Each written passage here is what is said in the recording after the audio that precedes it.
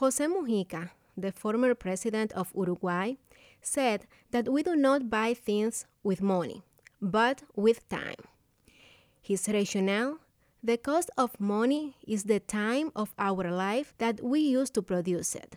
Like other people, I have found myself spending more time on social media, in part thanks to the suggestions from the apps. After a quick search on the web, I found that the idea of suggested posts on social media aims to make us spend more time in their apps.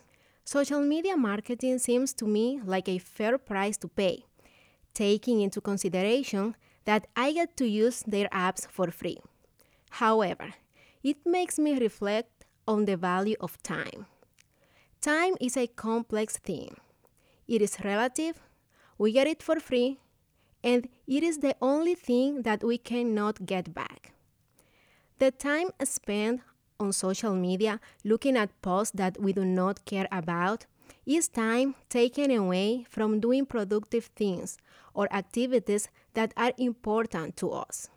And it is tricky because we use social media for different purposes, such as connecting with family, entertaining, and keeping ourselves informed, which makes it hard to determine when we cross the thin line from using the app as a tool to becoming a tool of the app.